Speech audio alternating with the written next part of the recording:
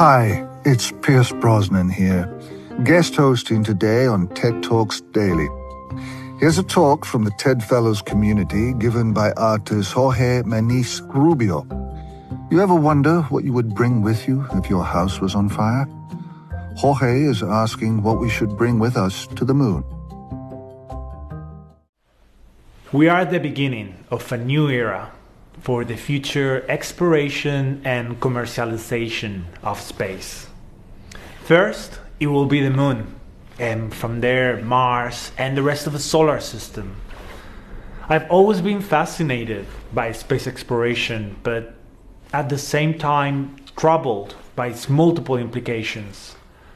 Historically, human exploration has led to an aggressive exploitation of people, land, and resources. This ongoing colonization process has shaped the unfair world we live in today. So, how can we make sure we stop perpetuating the same old colonial patterns? When I was appointed artist in residence at the European Space Agency, I thought it was a unique opportunity to make a bold statement, to rethink, as human beings, what do we really need to take with us on this space journey? And perhaps, even more importantly, what should we leave behind? As a privileged white male individual, born and raised in Europe, I grew up in a world where Western art, science, and technology are presumed superior over every other form of knowledge. However, visiting many museums and their vast collections, products of our colonial heritage, I was introduced to a wide range of cultures and unique ways to understand the world we live in. Humanity's greatest achievement was not landing on the moon, but our cultural diversity, the rituals, beliefs, and knowledge woven within it. This rich legacy does not belong in the past, but is very much alive, sometimes even thriving. We rarely talk about cultural, ethical, or even spiritual matters when discussing space exploration, but I believe it's precisely culture that will give us a purpose in the future. Through my artistic practice, I'm learning to appreciate multiple cultural dimensions without the nostalgia or condescension that historically has been projected upon these cultures, their knowledge, and their significance. Kim Kum-hwa, Korea's most iconic shaman who passed last year. I met Kim Kum-hwa at her shrine in Gangwon Island, where I witnessed her last ritual, a celebration to bless her 70th anniversary as a shaman and to prepare her departure to the spirit world. Dating back to prehistoric times, Korean shamanism has remained a resilient form of spiritual practice and a source of empowerment for many women. Jung Sung-dok, the shaman of the people, during a ceremony that lasted several days and nights, I remember bowing to her, surrounded by blades and colorful costumes and offerings. Everyday objects were being elevated, acquiring a new dimension right in front of my eyes.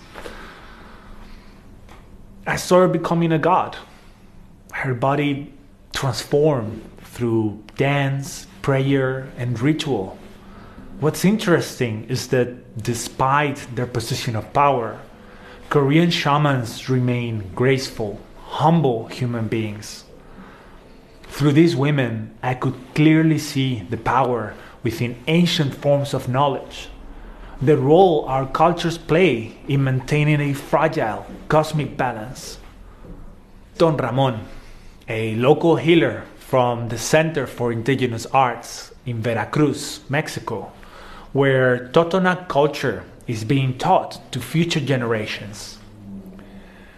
The center's director, Humberto Garcia, was proud, describing an educational model where disciplines like art, communication, or medicine are not independent but entangled with each other.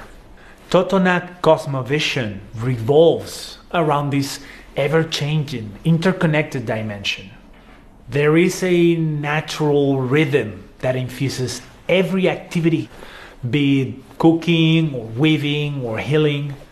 Nothing is trivial or decorative. Every gesture, every action has a meaning. These traditions, beliefs, and rituals, they're far from being immobile. They're the result of thousands of years of practice and a painful regenerative process.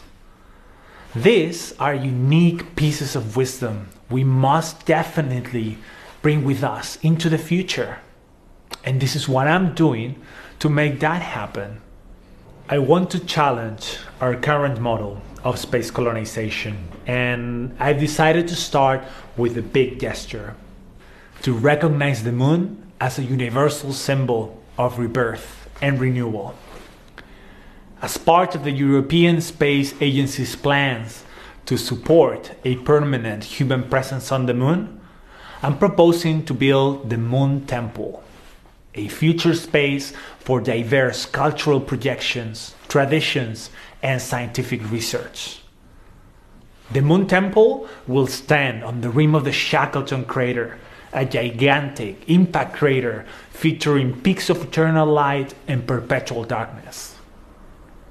Its design takes advantage of lunar microgravity, the use of local resources, and the complex celestial mechanics that operate on the south pole of the moon. Sheltered in its interior, we can find traces from an intriguing new material culture. A series of objects made with moon dust and rare aerospace materials, symbolizing humanity's ancestral wisdom and all its complexity. Masks, vessels, and other ritual artifacts, they're powerful objects that imply deep personal transformations, sometimes even becoming a bridge to distant worlds. They represent the vast diversity embedded in the human experience. These objects carry within them thousands of stories yet to be written. Some provide protection, while others relate to the harsh conditions that people will endure inside our planet. But even if these objects come from a place far away from here, we can still recognize a familiar human quality within them. The Moon Temple celebrates the moon as the measure of all things. It is a monument to humanity's reason and imagination. It represents our chance to bring together once again science, art, and ritual. This might be a personal, even utopian vision for our interplanetary future, but perhaps through these utopian exercises, we can break free from many of our prejudices here on Earth, because we need more diverse personal narratives for our future. A future where we don't turn our backs to our cultures and the role they've played in shaping who we are today. A future that does not perpetuate the survival of the most privileged at the expense of the most vulnerable, but instead acknowledges our fragile position in this universe and our responsibilities towards it. Hey, I'm Dr. Jen Gunter, host of a podcast from TED called Body Stuff. I'm a doctor, and on this show, I debunk medical myths by exploring how the body works and some of the surprising cultural backstories behind the medicine. Next up, does your body ever need a cleanse? The only thing these cleanses and detox remove from your body is your money. Listen to Body Stuff with Dr. Jen Gunter on Apple Podcasts, Spotify, or wherever you get your podcasts. Hello, Chris Anderson, head of TED here. That talk was by one of our impressive TED Fellows. The TED Fellows program recognizes local leaders and equips them to make change on the global stage. There's a possibility you could be one of them. Learn more at ted.com/fellows and apply today to join the program. That's ted.com/fellows. PRX.